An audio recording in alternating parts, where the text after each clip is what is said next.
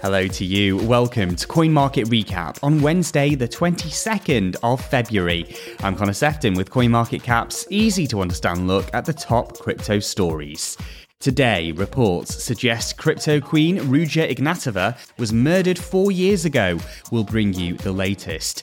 Nexo's co-founder lashes out at Bulgarian authorities over their ludicrous charges. Coinbase posts an eye-watering loss in the fourth quarter as FTX's collapse scares away retail investors. And an NFT collection insists it hasn't performed a rug pull despite announcing that the project was being paused.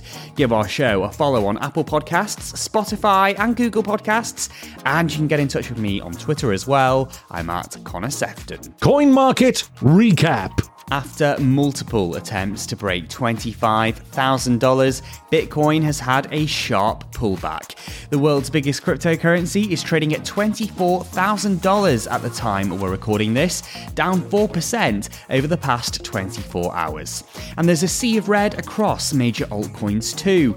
This doesn't appear to be a crypto-specific problem, as Tuesday also saw Wall Street suffer its biggest drop since December.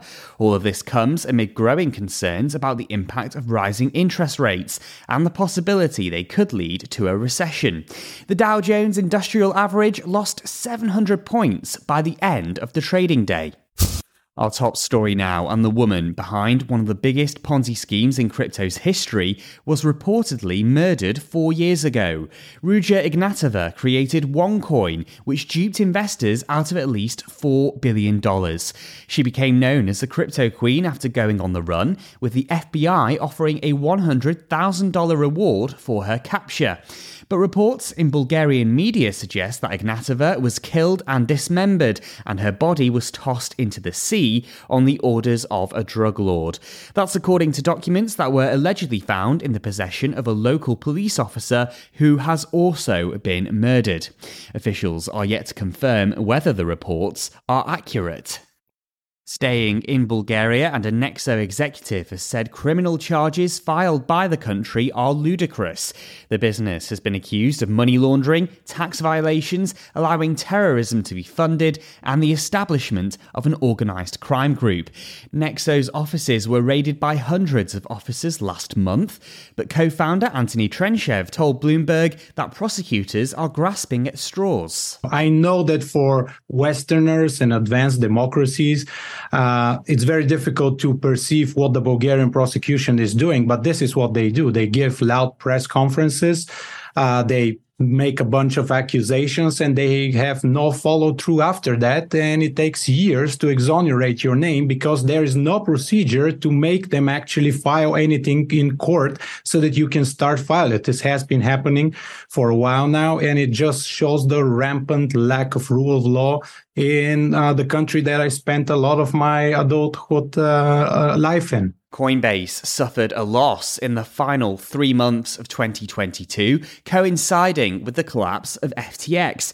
CEO Brian Armstrong said crypto failures have led to increased regulatory scrutiny, but stressed this will be a good thing in the long run.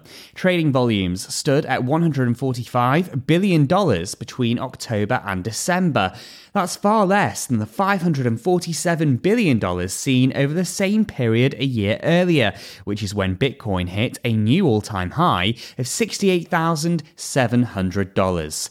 Demand among everyday consumers has also plunged by 89%, indicating the bear market has scared retail traders away.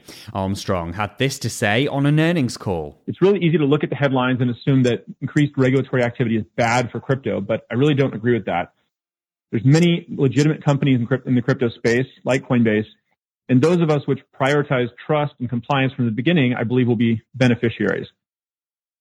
This really goes back to the founding of Coinbase more than 10 years ago. And when I started the company, I really decided that this was going to be a compliance-focused company. We were going to do things the right way, even if it was more difficult. And I knew that there were going to be companies that would come in and try to, cut corners. They might even grow really quickly because it's easier to move fast when you don't have to follow the rules. But they would inevitably come crashing down because, regulators don't always act quickly, but they do eventually act. Finally today, an NFT collection has denied allegations it's nothing more than a rug pull. Frenzies caused a storm on Twitter when it said the project was being paused because the digital asset space lacked maturity. Its official Twitter account was then deleted, with the project's two co-founders switching their accounts to private. Frenzies was designed to become a play-to-earn Tamagotchi-like game and had raised $5.3 million in an auction last March. Critics have asked what the money has been spent on, given no game has been released and no announcements have been made since September. The project's Twitter account has since been reinstated, with the team stressing they are not abandoning Frenzies.